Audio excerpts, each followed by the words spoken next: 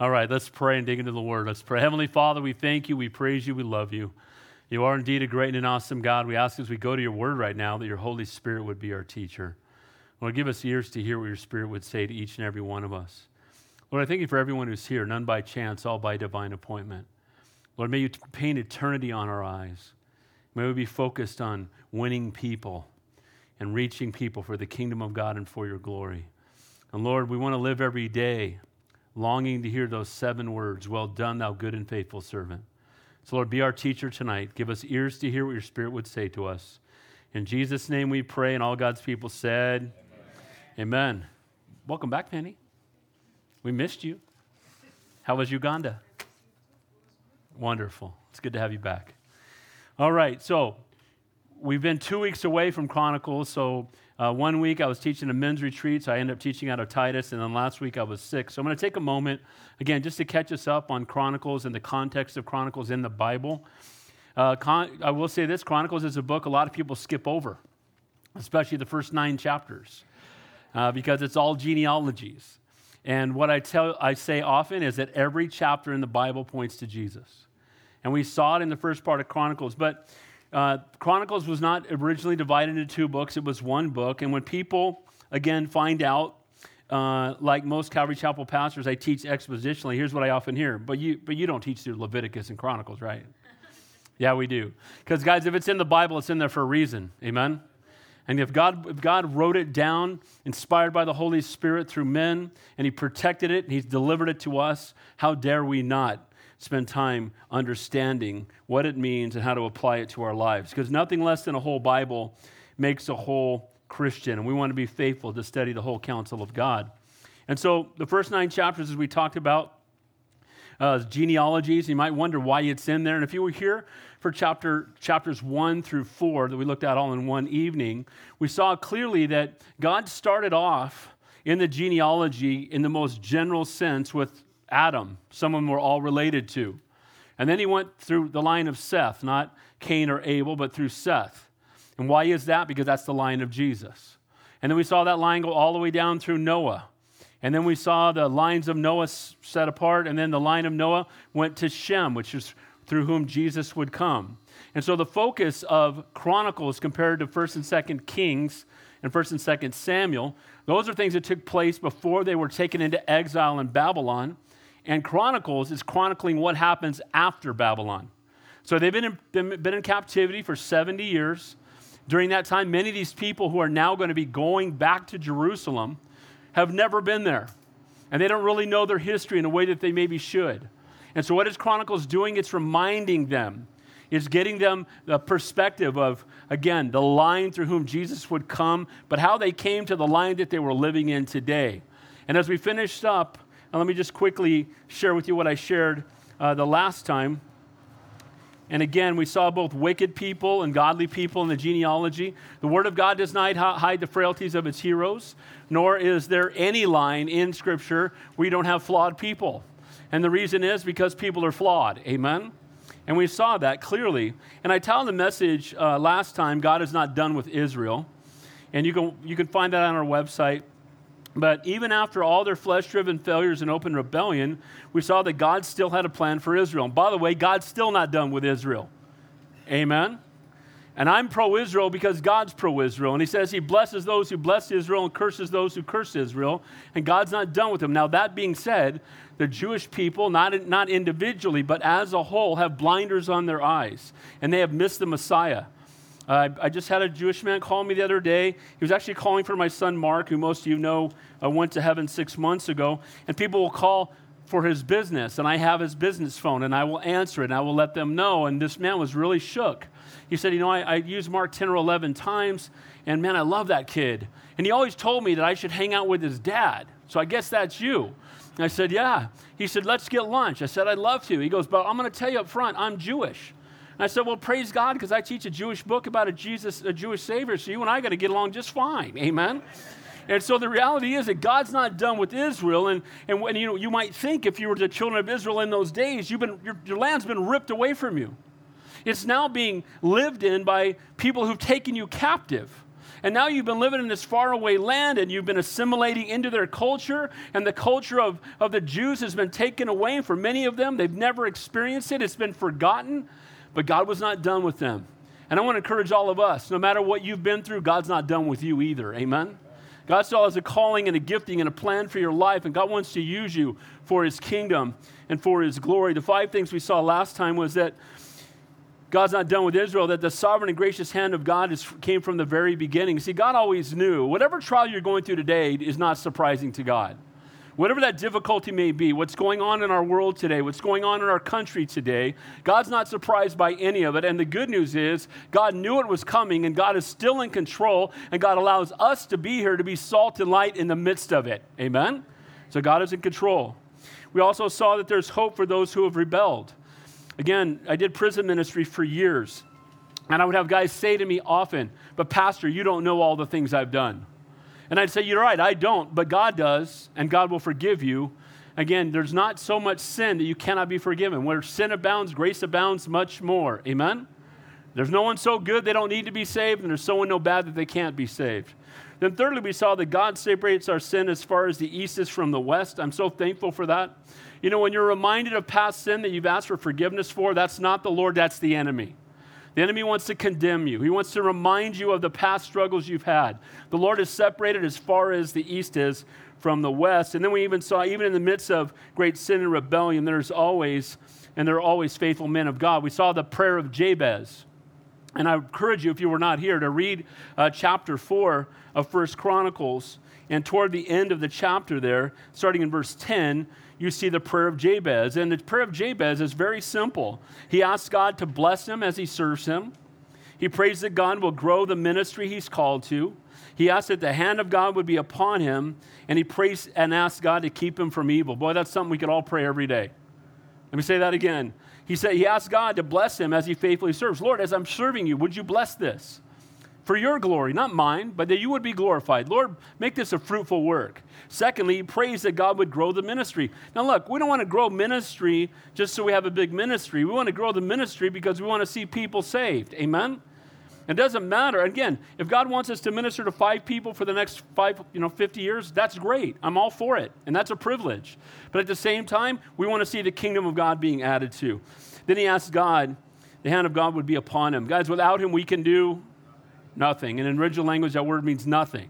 So we can't do anything, nothing, absolutely zero, apart from the power of God. So we need to be humble, broken, and desperate. We need to be filled with the Spirit of the living God, that we might be used for him and for his glory. And then he prays and asks God to keep him from evil. How many of you guys struggle with evil? How many of you guys struggle with your flesh every day? I told you that every morning I get up in the mirror, I look in and I see the enemy. Amen? Dude, you got to die today. If God's going to be glorified, we need to die to ourselves. So that was the first 4 chapters, and we're going to look at 4 more chapters tonight, Lord willing, but we're going to spend most of our time in the first 2 chapters because of the content that is there. If you have your outline, grab it. Titled, May We Not Miss Out on God's Highest. And so we're going to see, as we go through the genealogy, we're going to be reminded of some of the tribes and some of the things that they have done. And in those reminders, we're going to see areas of compromise, and we're going to see areas of faith. And we're going to see consequences that took place because of choices that were made. And it's going to be a reminder to all of us. First of all, we see that compromise is the enemy of calling. When God calls you to do something, when we compromise that, when we water it down, or when we delay it, it's the enemy of the calling that God has placed upon our lives. We're going to see that in 3 tribes in chapter 5. There's more listed there, but we're really going to look at Reuben, Gad, and half the tribe of Manasseh. And we're going to see that this 2.5 tribes, what they did is when they got to the land of promise and they were about to enter in, God had given them victory over all the enemies just outside the border of the land of promise. So here's what these 2.5 tribes decide to do. You know what? I think we'll just stay here. I know there's more giants in there. We got rid of the giants out here. So let's just stay out here. I mean, we're almost in the land of promise. We're almost doing God's highest. Let's just be happy, with saved souls and wasted lives in a sense, right? Let's just be happy camping outside of God's will. So you want to stay where it's easy. You want to stay where, you have the least amount of conflict. And we're going to see that God is encouraging us to not allow comfort to overrule our calling that he's placed upon our lives. Temporary comfort often keeps us from God's highest, and even in compromise, we're going to see that they're going to camp outside thinking they're going to be free from all the battles. Well, you guys go in and fight the giants. We're here if you need us, but hey, the grass is green over here. We've got beautiful herds over here, and we just as soon settle down and retire on the outside, and you guys go keep fighting that battle, that spiritual battle and that physical battle that's taking place. And they're going to think by doing that, they're going to escape the battle. But guess what? We'll see in tonight's chapter, that's not what happens. Because again, Christianity is not a cruise ship to heaven. It's a battleship anchored at the gates of hell. And every day we fight a spiritual battle. Amen? And we don't want to miss out on God's highest. We'll also see in chapter 6 that we are all uniquely gifted. We're going to look at the tribe of the Levites. We know the Levites are the tribe that God called uniquely. And one of the reasons they were called so uniquely is that when the Lord came down, remember when they were trying to overthrow Moses, and there was a time when, he said, everyone who's on the Lord's side, come here. And there was one tribe where everybody came, and it was the Levites. There was other tribes or parts of other tribes that didn't come, and God swallowed people up, and God brought righteous judgment upon them. And so the Levites, from that point forward, became a special and chosen tribe that is used mightily by God. Now, they did not even have any land within the land of promise. They did not have, other tribe, you see they have land. Levites don't have it. God used the Levites and spread them out throughout the land to be salt and light to all of the people, of all of the tribes. So the Levites were uniquely called and gifted. And we're going to see tonight that through Levi, there were 3 separate descendants, and each of them had a different calling on their lives. And the only way that the Levites could function properly is if everybody was faithful to the calling God had placed upon their lives. The only way the kingdom of God functions at its highest is when all of us are using our gifts. Amen? So if someone has a gift, praise God for the people who set up the chairs. Can I get an amen to that? Praise God for the people who set up and do the live stream. I found out when I was up in Santa Cruz 2 weeks ago, I went by at the end, because I did a men's retreat, and I went by at the end of the service to one of the churches we planted there, and a bunch of people came out and were talking to me, and they're like, we watch that live stream every week, and my sister in, Utah, and my friend in Nebraska, and my friend over here. I'm like, well, praise the Lord, amen? But somebody comes early and sets it all up, and praise God for that. On every gift, the people that are serving our children right now, some of us have our kids down there, and they're taking care of our kids, and they're teaching our kids the Word, so we can be up here studying on our own. Amen? Praise God for the people that lead us into worship. We're going to see that in chapter 6 as well, that God sets people aside to lead us into God's presence. So chapter 6, we're all uniquely gifted for the body of Christ to function at God's highest. We must all use our gifts. Chapter 7 and 8, there's really just almost like straight genealogies with very other comment. But we'll look at that fairly quickly, but we're going to see 2 things. I think in chapter 7, their pride goes with destruction and a haughty spirit before a fall. The Ephraimites, who are listed there, were famous for wealth and power and prowess. But they were also noted for being proud and insolent and quarrelsome. And it's interesting, it doesn't always have to happen this way, but often people who have a lot of power and have a lot of wealth let it go to their head, and if they're not careful, they lose sight of the fact that without the Lord, we can have nothing. Again, that God gives us anything. God alone should be the one that we praise and honor, and pride truly does go before destruction. And then finally, may we be mighty men and women of valor. We're going to see the Benjamites. The Benjamites, their most famous descendant, not so good in some ways, King Saul. Okay, now the Benjamites were known for being mighty warriors and men of valor. They were known to be great with archery and swords. They were known to be great warriors. And they were men and women of valor to some extent. At the same time, we saw when the real battle came, King Saul, even though he was willing to fight battles early on, and he won battles early on, that he quickly became a man who ceased to rest in the Lord. Remember what he did? He was supposed to wait for the high priest to make sacrifice before they went into battle, but the army kept getting bigger, so he went and made the sacrifice himself. He took the place of the high priest, if you will, and he was not supposed to do that. You know why? Because he was more concerned with the physical battle than trusting in God. And we must not fall into that trap. Just because we may have a strength in a certain area, we must never cease to be humble, broken, and desperate before Almighty God. Amen? So I've told you what I'm going to tell you, now I'm going to tell you. then at the end I'll tell you what I told you. Amen? Because that's the way that we remember. So let's begin there in 1 Chronicles chapter 5. May we not miss out on God's highest. And we're first going to look at these eastern tribes. Look what it says in verse 1. Now the sons of Reuben, the firstborn of Israel, he indeed was the firstborn, but because he defiled his father's bed, his birthright was given to the sons of Joseph, the sons of Israel, so that the genealogy is not listed according to his birthright. So here's how it happened. Here's the Jewish law, if you will. When the father gave out the birthright, the oldest son got a double portion. And then the rest of the children divided the rest. So the person who was the oldest was in a special place of blessing. Now we know that Reuben is the oldest, but since we read 4 chapters of genealogy already, and a lot of the tribes of Israel, why is Reuben not listed first? Well, because Reuben, it says there, he defiled himself. What did he do? He defiled his father's bed. He slept with one of his father's wives. There's so many wrong statements in that sentence we could sit here for an hour. One of his father's wives, that's a problem. Amen. You're supposed to have one woman, amen.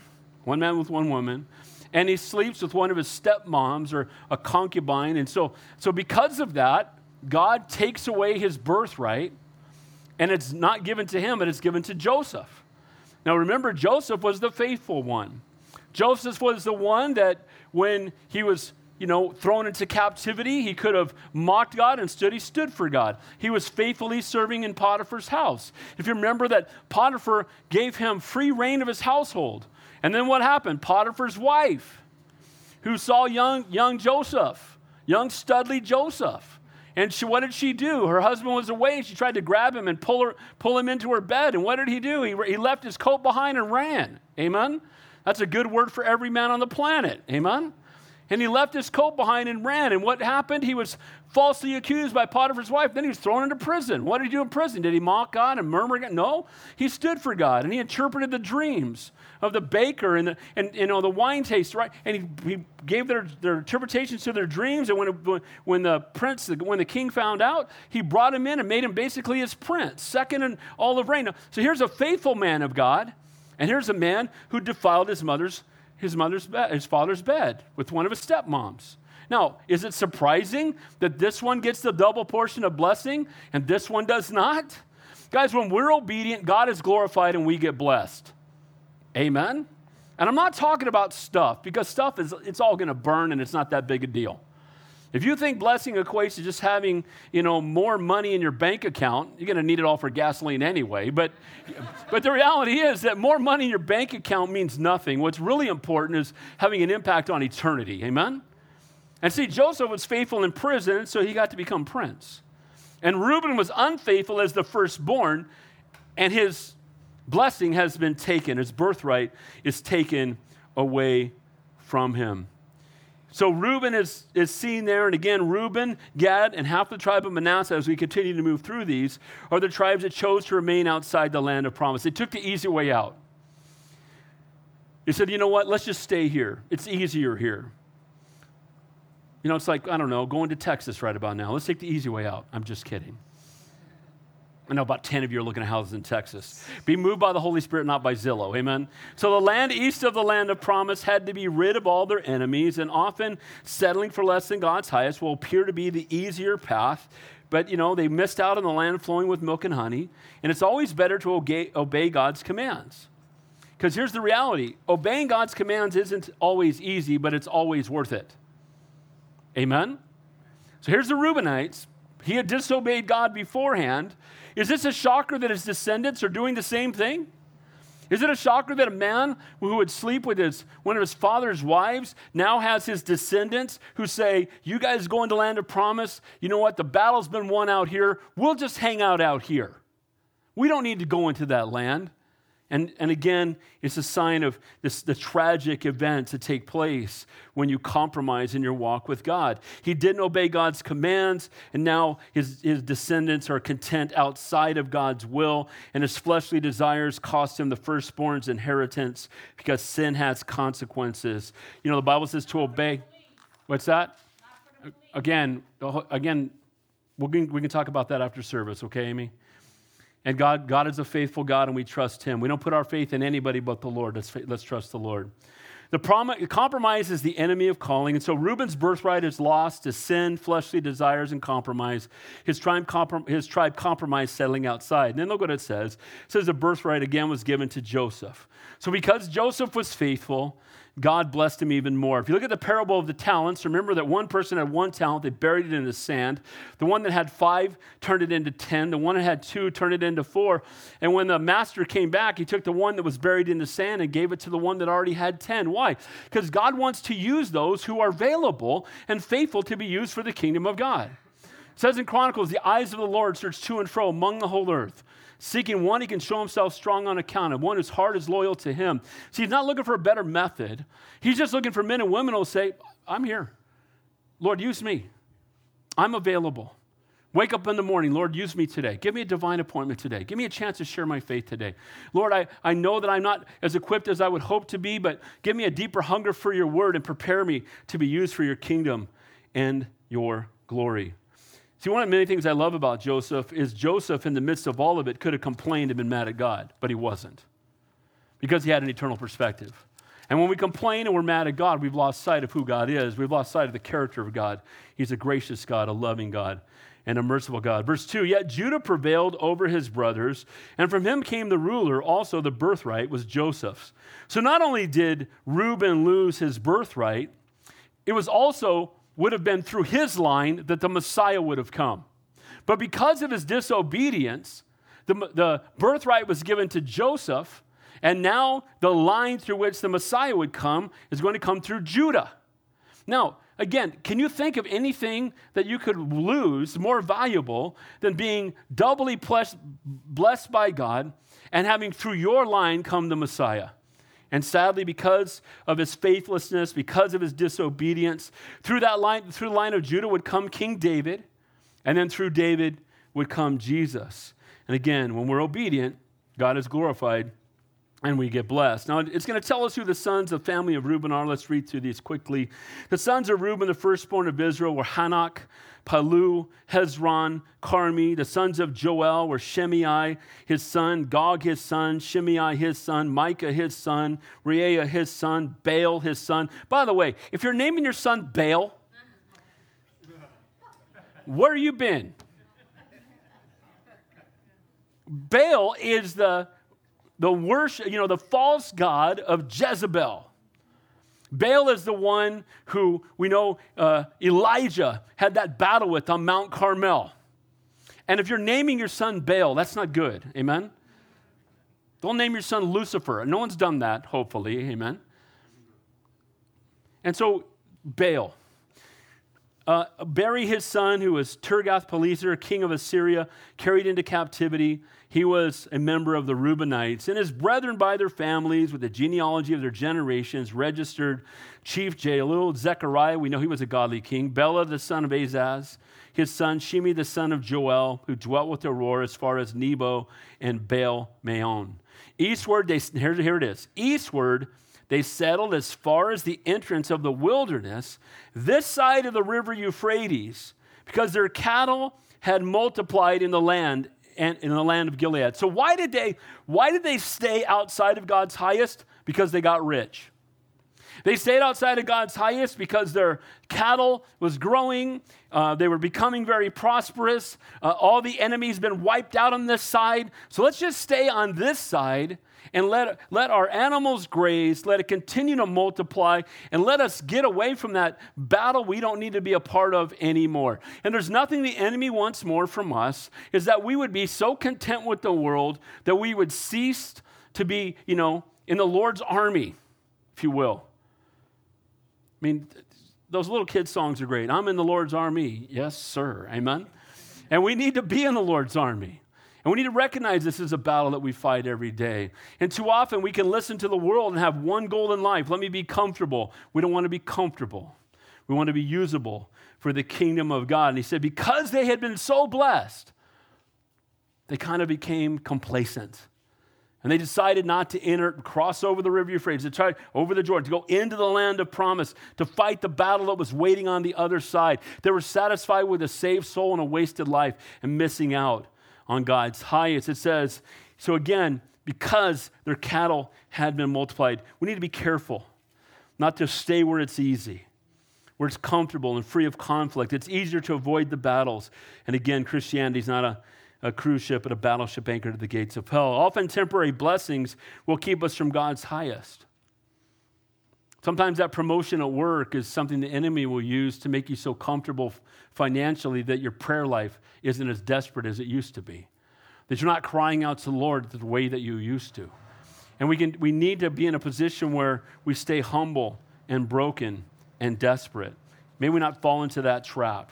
You know, here's the reality. Because we live where we live, everybody here, we're in the, richest, highest percentage in the world, because, if you have a house to go home to sleep in tonight and food in your refrigerator and a little bit of money in your bank account, you're richer than most people on this planet who don't know what they're going to eat tomorrow, go to third world country. And so we can become so complacent.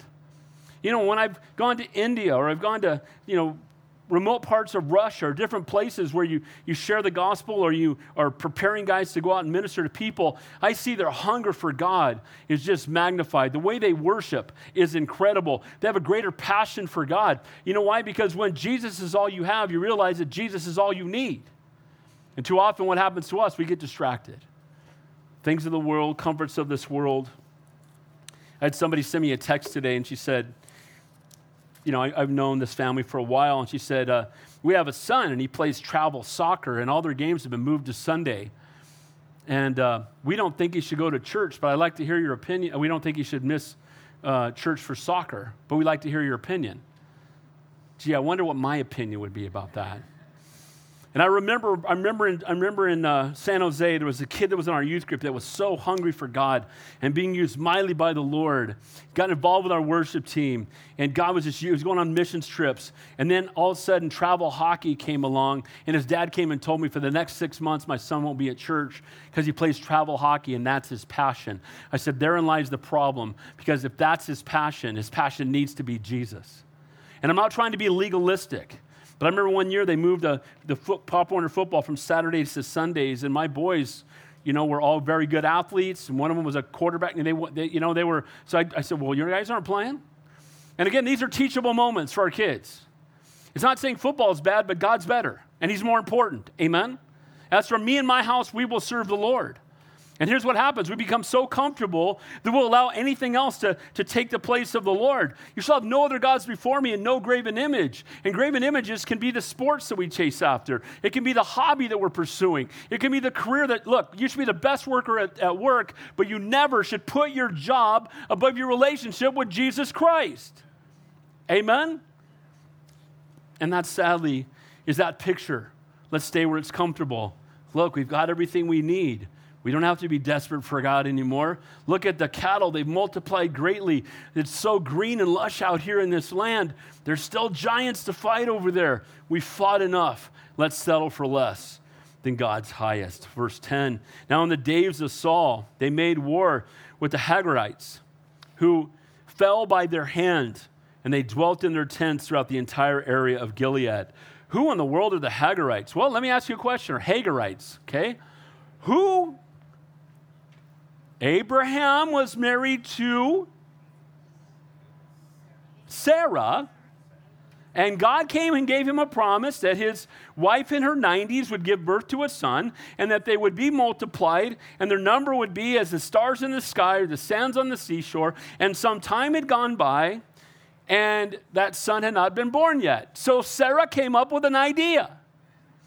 How about you sleep with my Egyptian maid? And Abraham says, okay. And her name was Hagar. And guess what? Through the Hagarites, do you know that Ishmael and all their descendants have been enemies of Israel and all their descendants from that day until now? Has not changed. I shared this with you. When you go to Israel, there's a excursion called Abraham saying you go out into a tent and they feed you, and this guy comes up pretending to be Abraham, and then he says, anybody have questions for me? And I just said, dude, Hagar, what were you thinking? And he said, oy vey. I said, amen to that, But the point is that because of his sinful choice, it brought division And so here we are, fast forward all this time, and they're fighting the Hagarites. They're fighting descendants of Hagar that would have never even existed had Abraham just obeyed God. Amen? So again, compromise is the enemy of calling.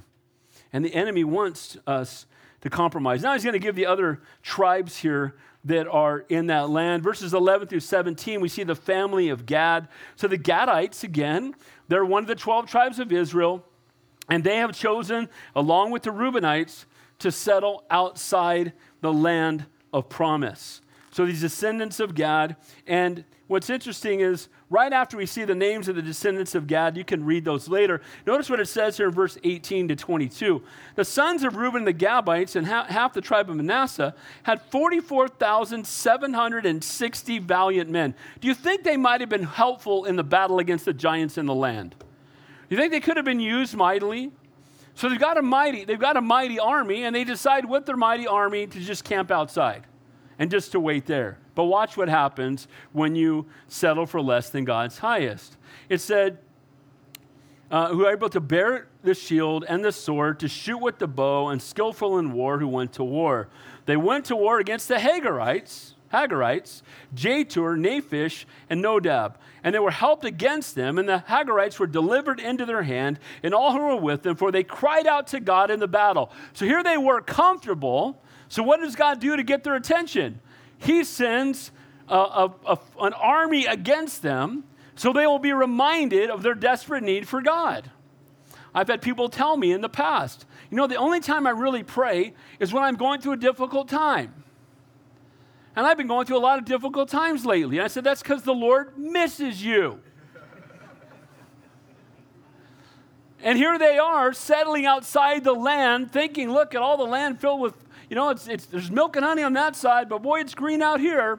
And boy, we got a lot of cattle out here. And what happened is they thought they could just lay there and be fat, dumb, and happy for the rest of their lives. And what does God do? He brings an enemy against them. And notice that they had to cry out to God. Even though they had what was seen as a mighty army, no doubt this was a great battle, and it brought them to their knees and caused them to cry out to the Lord again. Sometimes that's what it takes in our lives. Here's my prayer for all of us. We wouldn't wait until we're in a place of complete and total desperation to look up. Maybe we look up long before we get there. Amen? And that's what we see here, sadly, with the Reubenites. It said he heeded their prayer because they put their trust in him. Isn't it good to know that even if you settle for less than God's highest, and even if you put your faith in everything else, that in a time of desperation, when you cry out to the Lord and you show true repentance, that God is still gracious enough to pour out his blessing upon. That's our God. Amen?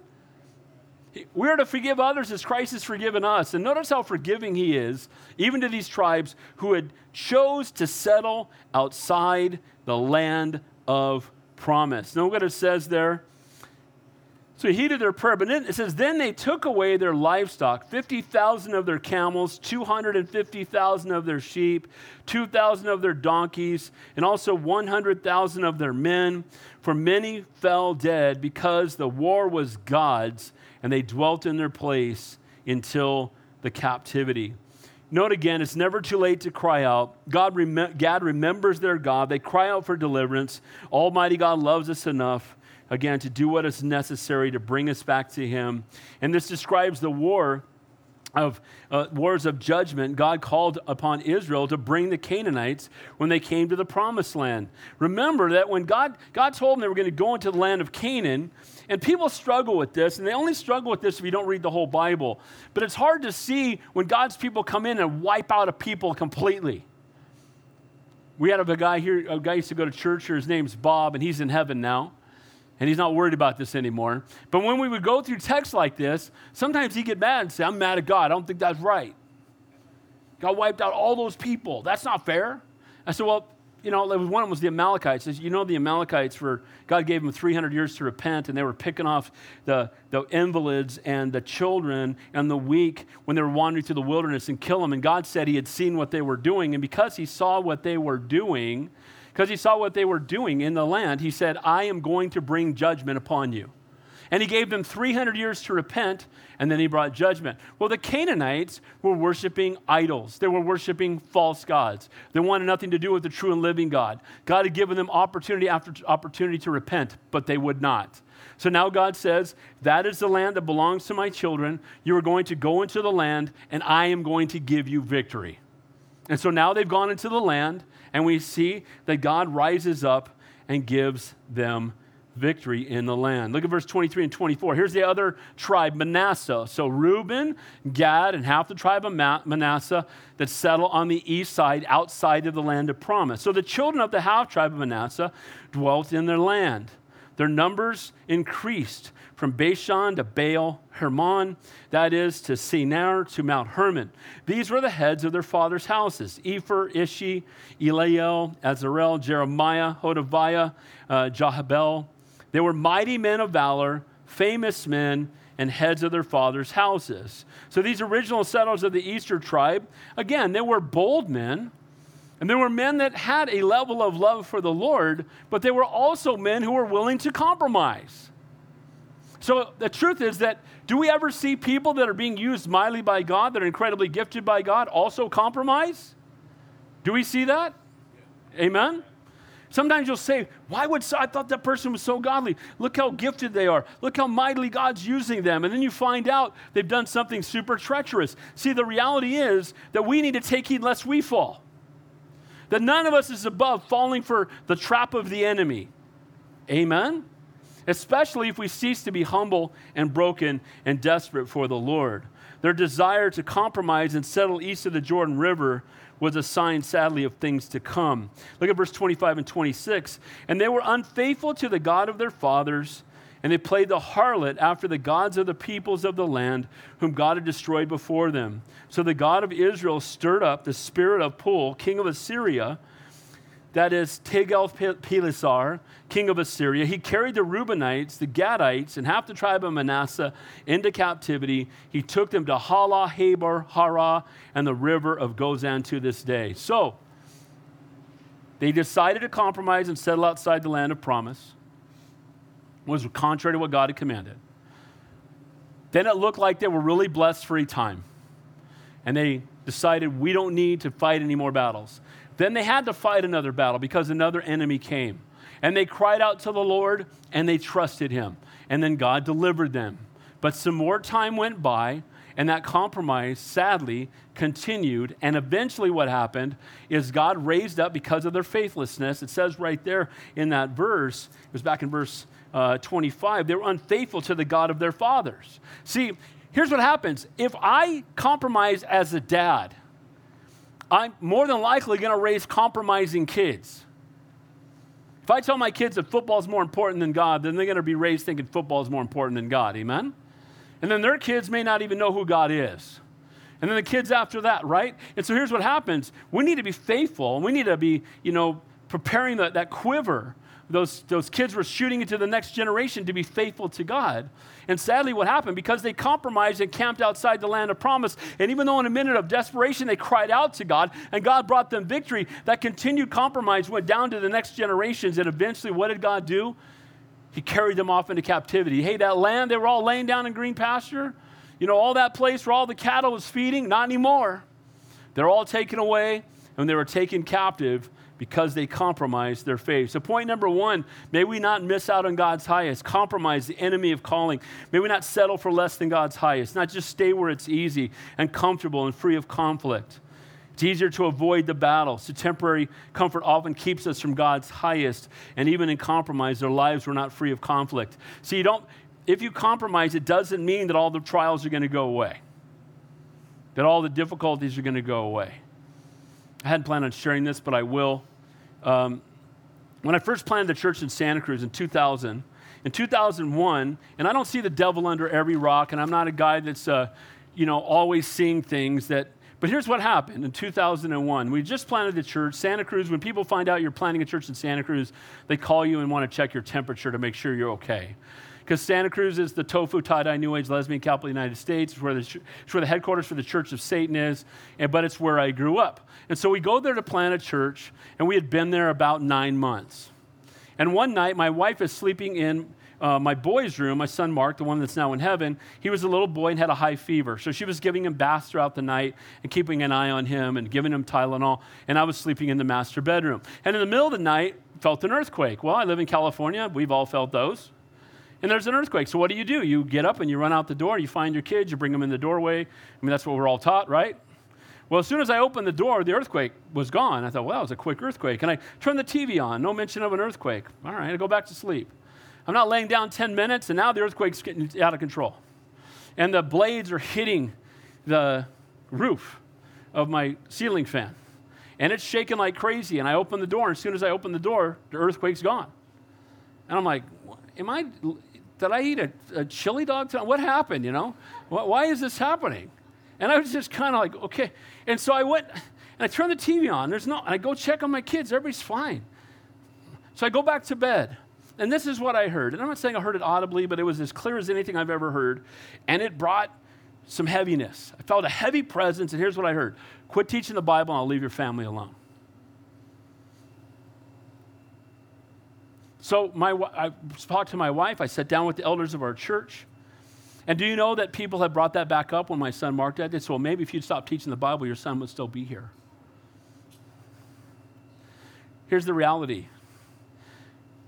We're going to obey God no matter what the enemy wants to dish out. Can I get an amen to that? And we cannot let the enemy win. And we cannot allow ourselves to compromise because we think if I will compromise, I'll face less static. In 1 Peter, right? We've seen that. The word suffering is 11 times in 1 Peter. It's only 41 times in the New Testament. They were suffering. They were being fed to lions. They were being attacked. They were being imprisoned. And his exhortation was, stay faithful. Don't let the enemy win. Guys, you know what? The battle belongs to the Lord, and our God is greater, and you plus God is a majority, and we want to honor God no matter what the consequences. And here's the reality. You know what? I wouldn't do anything different, and I know my son's in heaven, and I know I'm going to see him again. And if I get, if something happens to me tomorrow because I'm preaching for the God, I would rather stand before Almighty God having obeyed him than having compromised. Amen? And again, I don't share that a lot because sometimes people think, is this guy crazy? And I haven't had anything else like that ever happen again. Mark lived in Santa Cruz. He knows. It's the land of fruits and nuts. It's a breakfast cereal. You take all the fruits and nuts, all you list the flakes. I mean, that's what it is. That's Santa Cruz. And God had us there for a reason. And you know that God blessed that church, and we planted more churches out of that church, and churches are still there today, and people have been saved, and God's been glorified. And guys, I would hate to know what it would have been like if I had just given up. When Reuben, Gad, and Manasseh found out, they compromised. They were carried away into captivity. They missed out on the land of promise and all that God had for them. Chapter 6. No, the sons of Levi. We are all equally gifted. Sometimes we want to make certain gifts more important than others, and some are certainly more visible than others, but all gifts are equally important. And I truly believe that if you're faithful to your gift, even though it's something people don't see, I think often those are the people whose reward in heaven is going to be the greatest. We had a group of women in our church in Santa Cruz that had a 24-hour prayer chain that when I was up there 2 weeks ago, they said, oh, by the way, that still hasn't been broken. And they just pray around the clock. And they would be in the prayer room while we were having church. And people would often say, why is your church exploding? Well, let me show you the prayer room. And people don't know these women's names. They're older. Most of them were older ladies, some of whom who were widowed, their husbands, and they just said, we want to pray. And I always tell them, I'm going to be like 500 miles in line behind you when we get to heaven, when God's handing out blessings. Amen? And so we just need to be faithful with the gifts God's given us. And so he's going to talk about the Levites here. And he says the sons of Levi were Gershon, Kohath, and Merari. Now, why is this significant? We're going to see, and we saw it if you were here when we were back in Leviticus, that each of these parts of the family, the tribe of Levi, had different gifts and different callings. Now, these three tribes, their callings all had to do with the tabernacle. Now, if you will remember that the children of Israel, when they wandered through the wilderness, there was a tabernacle that God used. And it was, and again, I don't have time to go through it, but in Numbers, when you look down and God gives us, it tells us how all the different tribes camped. And it says, there's a pole, and the north side of the pole, and you read it, and you get a headache, and you go, why is this in the Bible? And these many tribes camped in this direction, perpendicular to the tabernacle. And then these many tribes camped this way. And then these many tribes camped this way. And you know what's awesome? When God looked down from heaven and he looked at the tribes and camped in the children in the wilderness, they saw the cross. And at the center of the cross was the tabernacle. And in the tabernacle was the altar, the altar of incense and each of the implements for worship and for sacrifice. But also what was there at the hovering above it was a pillar of fire and a pillar of cloud. A pillar of fire by night, a pillar of cloud by day.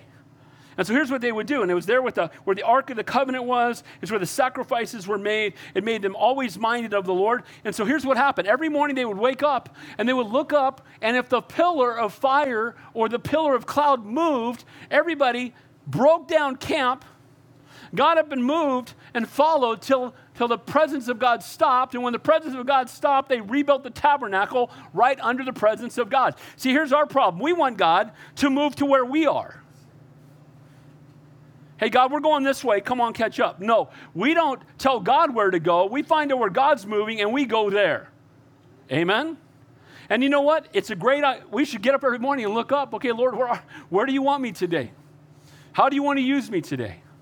Well, as they moved, there's these three different tribes. They could have been so upset. Because, see, while all priests were Levites, not all Levites were priests. So some of the Levites, a lot of times people think, oh, the Levites are all priests. No, just those through the lineage of Aaron were priests. Every other lineage, they were not priests. But what did they do? They served in practical ways. They were setting up the chairs. And we're going to see that as we go through the text here. Again, instead of reading through all of it, it's going to give all their names of Amram. It says from the tribe of the children of Amram. So the sons of Kohath were Amram, Izhar, Hebron, Uzziel. The children of Amram were Aaron, Moses, and Miriam. So we know that the Kohathites, that only through the Kohathite line could a high priest come. But not all the Kohathites were priests. They had to come through the line of Aaron and Moses and Miriam. And the sons of Aaron were Nadab and Abihu. Now, how many guys remember those guys? What kind of guys were those guys? Who remembers? God smoked them. That's what kind of guys they were. Notice the Bible doesn't hide the frailties of its heroes, right? These guys were in the line of priests, but they were ungodly, they were unfaithful. And these sons of Levi were descendants of Levi. They were descendants of the right tribe to be priests, but sadly, because of their choices, again, God had struck them down. But as you continue to read on through the tribes, it talks about Uzziah begetting Zechariah, and you go all through that list. You get to verse 10. It says, it was he who ministered as priest in the temple that Solomon built. Azariah ministered as priest in the temple that Solomon had built. So in the tabernacle, while they were wandering through the wilderness, and then once they settled in Jerusalem, it was the same people that God had called through the tabernacle that served in the temple. So the sons of Levites, again, are all Levites, but each family's line had a different calling. Now, it tells us, if you go down to verse 15, it says, Jehozadak went into captivity with the Lord, carried Judah and Jerusalem into captivity by the hand of Nebuchadnezzar. So here we see, again, that when the Lord carried Judah and Jerusalem into captivity by the hand of Nebuchadnezzar, I want you to notice that. I'm only pointing out that verse because you need to understand that while they were taken captive by Nebuchadnezzar, it was God who did it. Do you see what it says in that verse? It was God that carried them away. See, there can be no judgment come our way unless it gets through God's hand first. And God will use even the ungodly to bring about godly judgment. And that's what he did with the children of Israel because they had started worshiping false idols. If you were here for 1st and 2nd Kings, you saw it. Evil king after evil king, ungodly worship, and God allowed them to be taken captive. Now, he talks about these three tribes again. And again, when you go into Leviticus, you can see all their duties, but I'll just tell you what they were. So the Kohathites, had charge of the objects and furnishings associated with the sanctuary of the temple and the tabernacle. So when they were moving through the wilderness and they went out and they looked up and they saw that the cloud had moved, the Kohathites would jump into action. What would they do? They'd go grab the ark. They would cover it so it couldn't be seen, and they'd carry it by the poles as they were commanded. The golden lampstand, the table of showbread, the altar of incense, the golden altar, the bronze altar. They would take all of the bronze laver, and they would take all of that, cover it, and move it. And that was their focus. We're in charge of moving the furnishings. And that's what they did. Then the Gershonites, we know this from Leviticus, were in charge of the curtains, the ropes, and the coverings of the tabernacle. Now, does that sound like a fancy calling to have? So we carry the ropes and the curtains and the coverings of the tabernacle. That's our job. We're carrying around, big, huge, quilts, if you will, big, huge coverings, and that's our job. So all the furnishings are taken, they're covered up, they're moved. Then the ones behind them are taking everything that forms a tabernacle and they're carrying them behind them. The Merarites maintained and carried from place to place the pillars, the bases, the frames, the pegs, and the cords that created the structure of the tent. They're carrying the tent poles. They're carrying the pillars. And here's what would happen, because each one of these groups was being faithful to do what they were called to do, and they weren't complaining because, I'd rather carry the ropes. I wish I could carry the ark, being close to I wish I could. They were all just being faithful to do what they were called to do. And of course, I would love to have video of it, but I have an idea that when the cloud stopped, these guys went into action, and that tabernacle was up pretty quickly and done perfectly. Amen? And see, here's the blessing, is that each of them are uniquely called by God. And, instead of complaining and wanting somebody else's calling, we don't need 2 Billy Grahams and none of you. We need 1 Billy Graham and 1 of you. Amen? We're all called by God. We're all uniquely gifted by God. God wants to use all of us where we are. You have gifts I don't have. You minister to me. I may have some gifts you don't have, and I get to minister to you. But that's the body of Christ. We minister to each other. Amen?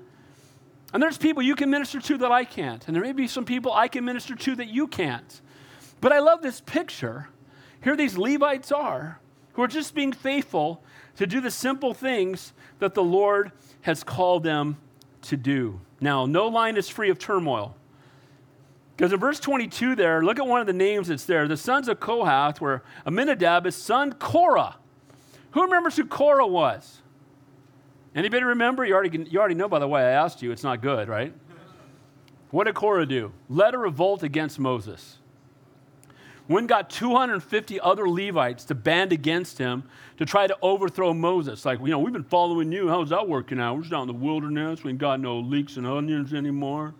And they're just moaning and complaining and whining. By the way, Moses, I got a few people I'm hugging the Lord and Mark first, okay? But I'm going to look up Moses and just hug that brother and go, God bless you, bro. You pastored a church of 3 million whiners for 40 years.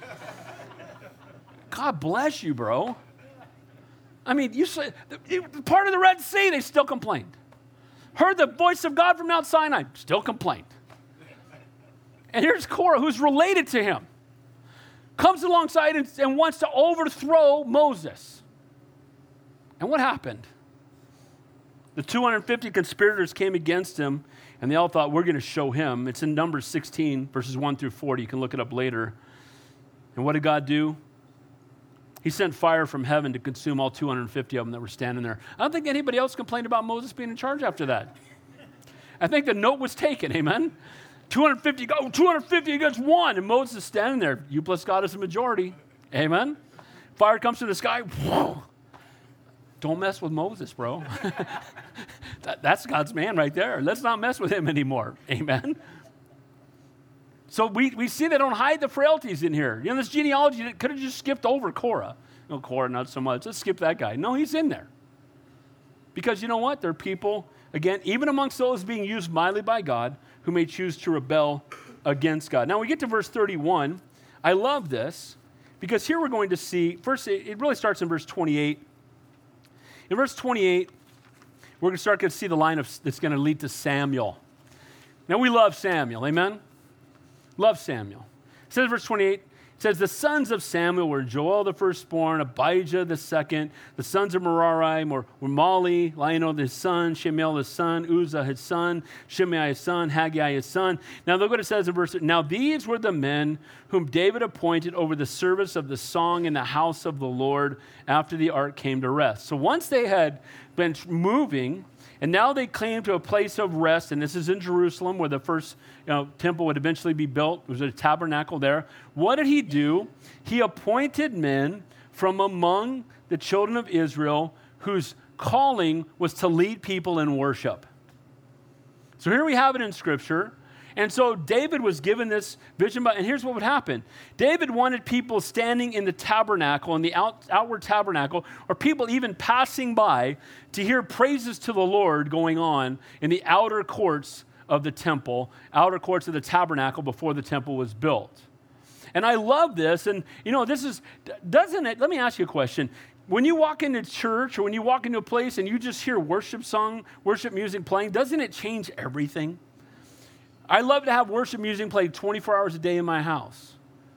Alexa, play Christian music volume 5, and just leave it on all day. And there's just something about worship. It's wonderful, amen?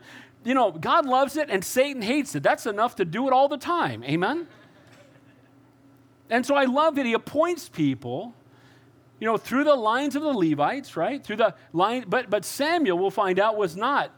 Samuel, some people think, was not of the line of the Levites because it says his dad, if you go back to 1 Samuel, was an Ephraimite. And the Ephraimites, again, are not of the Levite tribe. But here's the thing. If you really look in closely, it means his dad's from Ephraim. His dad was a Levite, so was Samuel. So God allowed Samuel to be used by God. He was a prophet and a servant of the Lord, and God used him in a mighty and a powerful way. And the fact that David appointed these men over the service of worship shows that musical worship of God is important. It's worthy of attention. It should be organized. It should be done decently and in order. Worship greeted those who came into the courtyard of the tabernacle. And you know what? I think worship should greet the people that come into our houses. Amen? And when people come here on Sunday, I love that Danilo, before worship, there's just Christian music playing. After the worship team stops, practicing, worship music's praying. As soon as we say amen, worship music is praying. And guys, guess what? If you don't like worship, you're not going to like heaven. Because that's where worship is going to be nonstop, because we're going to see the one who's worthy to be worshiped, to be praised, and to be honored. Amen? So the exhortation here, notice it says here, go down to verse 39. It's going about the Kohathites. And then it says in verse 39, and his brother Asaph. You ever heard of Asaph? Guys ever heard of him? It's the first mention of Asaph in the Bible. Again, he was listed in 2 Kings, but that's a different man. This Asaph here is a man of wide and long-lasting influence amongst God's people. In 1 Chronicles 15 mentions Asaph as a fellow singer with Heman and Ethan. In chapter 16, it describes Asaph as the chief at the ceremony bringing the Ark of the Covenant into Jerusalem. Also later in chapter 16, it says that David delivered a psalm to Asaph, his brethren, at the ceremony, and David wrote the psalm, and Asaph and his brethren performed it. So David wrote a psalm, and Asaph got people up, and they worshiped the Lord. It says that Asaph in 1637 of 1 Chronicles was left with the responsibility to daily minister before the Ark of the Covenant when it was brought into Jerusalem in David's time. It says in 1 Chronicles 25 that Asaph, Jeduthun, and Herman served in music under the authority of King David. In 2 Chronicles, it indicates the influence of Asaph lasted far beyond his death, in that future worship leaders and musicians were known as sons of Asaph, even in the days of Ezra. And we know that 12 of the Psalms are attributed to Asaph. So this was a man used mightily by God. And what was his calling? To bring people into a place of worship. That's a wonderful calling. Amen? And it's a blessing. And it's a get to. And it's an absolute joy that we'd be able to bring people into the presence of Almighty God. Verses 49 to 53 there, we'll read that. Here it talks about the family of Aaron. Now, Aaron and his sons offered sacrifices on the altar of burnt offering, on the altar of incense, on all the work of the most holy place, to make atonement for Israel according to all that Moses, the servant of God, had commanded. We know that and we're not going to get through all this. We know that probably finish at chapter 6. We know that Aaron was the high priest, and it was only the high priest who could go into the Holy of Holies on the Day of Atonement, what people refer to now as Yom Kippur, the Day of Atonement. So only the high priest could go into the Holy of Holies. Why is that? Because there's only one who could make sacrifice for us. It's a picture of Jesus. Amen? He is our great high priest. Amen? We know that the ark had 3 things in it, all pointing to Jesus. It had a jar of manna because he's the bread of life. It had Aaron's rod that was budding because he is the great high priest. And then it had the 10 commandments because Jesus is the Word. Amen? And above it was the mercy seat. And then the angels on each side, and the blood, they would sprinkle the blood in the middle. Again, when Jesus rose from the dead, they came into the tomb. What did they see? Angels on each side, the blood stained clothes in the middle, because the ark is not only a picture of the cross, it's a picture of the resurrection of our Savior. Amen? And only one could enter in. But throughout Scripture, we see other people who try to enter in. And what happens to them? They die. Do you remember the one time they're carrying the ark on a cart, which they weren't supposed to, only supposed to carry it by poles? It starts to fall, and one of the Levites reaches out and touches it. What happens to him? Dies. Touch not the glory. Amen? It's all about Jesus. It's all pointing to the Lord. All those sacrifices that were made for thousands of years were all pointing to the one who was coming. And they've all been fulfilled by Jesus Christ. And that's why we're not dragging, lambs in here on Sunday. Amen? We're not making sacrifices anymore. We don't have to, because it is finished. It's been paid in full, and praise God. So while all priests were Levites, not all Levites were priests, and only those descended from Aaron were allowed to make that atonement. Then it talks about Levitical cities. And we'll finish with this. So Levitical cities from 54 all the way to verse 81. Now, what's interesting about the Levites, they didn't have a specific place where they ruled. And they were spread out throughout the 12 tribes. And the reason that they were to be used to bless and minister to people in all the different tribes, because they were the ones who were called to serve, again, in sacrifice and worship, and they were called the ones to do the practical things so that sacrifice and worship could take place. Now, one of the things that we saw in Leviticus and other places, that there were 6 cities of all these cities that are listed. The number of cities, I'm losing it here. So there's 54, I think it is. There's cities throughout, so forgive me on that part. But 6 of the cities were called cities of refuge. And if you were here way back in Numbers and other places, and the cities of refuge, there were 6 of them. 3 of them were on the east side, where Manasseh and Reuben and Gad were. And 3 of them were in the area on the other side of the Jordan. Now, what was the city of refuge about? It was a place of safety for a manslayer from the family's avenger of blood, one who carried out vengeance when a family member was unlawfully killed or murdered. So in those days, what would happen is, let's say you're out with your buddy, you're chopping wood. The axe, and this is what the example that's used in Scripture, the axe handle, the head of the axe falls off, flies over, and harms your friend, and he dies. And nobody's there to witness it.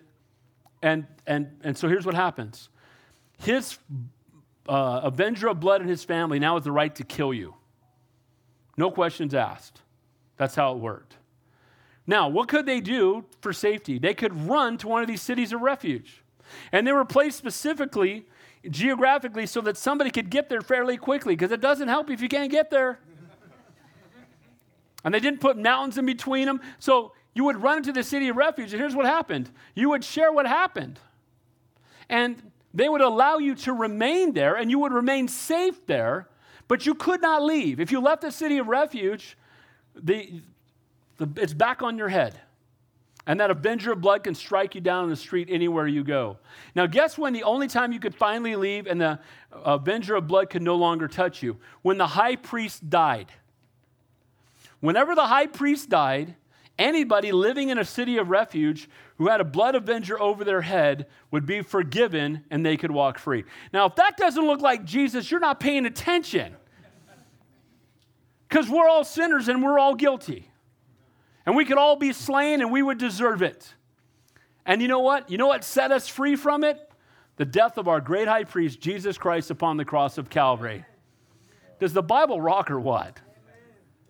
Such good stuff. That's in a genealogy, guys. Amen? I'll just skip over that bunch of names I can't pronounce anyway. Let's just go. Hey, nothing less than a whole Bible makes a whole Christian. Amen? I didn't even get to chapter 7 and 8. Well, that's the good thing about teaching verse by verse. We can always pick up next week. Amen? We'll go through, Lord willing, 7, 8, 9, and 10 next week. 9 and 10 need to be done together. I encourage you to read ahead. And so what have we seen? May we not miss out on God's highest. Compromise the enemy of calling. We don't want to settle outside of God's highest. We don't want to be satisfied with saved souls and wasted lives. We don't want to be outside of that place of God's blessing and promise. We want to be in the center of his will. We don't want to settle with an easier life and what has the least amount of conflict. We want to go where the Lord wants us. And then we're all uniquely gifted. Again, we saw each of the Gershon and Merari and the Kohathites. Each of them were being faithful to use the gifts God had given them. And through the Kohathites, we also saw that they were to lead people in worship. And each one of them used their gifts. What did it do? It allowed the glory of God to move forward. It allowed the presence of God to move forward. It allowed other people to be ministered to. And I want to encourage you, whatever you're called to do it with all you have. Do it for Jesus. If we're mopping the floors for Jesus, let's make the best mop floors for Jesus ever. If we're digging ditches for Jesus, let's dig ditches for Jesus ever. The Bible says if you give a cup of cold water in my name, that God will bless you. Amen? I want to encourage us, let's be faithful to what God has called to do, and let's do it with all our hearts. Amen? Heavenly Father, we thank you, we praise you, we love you. You are indeed a great and awesome God. We thank you for your word, that it's living and breathing. We thank you, Lord, for the examples we've seen tonight in a genealogy and how it so clearly applies to our lives. Help us, Lord, to be faithful to the calling you've placed upon our lives, to recognize without you we can do nothing, not to be satisfied with compromise, not to be satisfied with saved souls and wasted lives. Lord, not to take the talent you've given us and bury it in the sand, and then give it back to you when you return. But may we take the gifts you've given us and use them for your kingdom and for your glory. Lord, we can't wait to see you face to face. And I pray that when you come back for us, or when we draw our last breath, you will find us having been faithful to the end, to the calling you placed upon our lives. Lord, we love you and we praise you. In Jesus' name we pray. And all God's people said,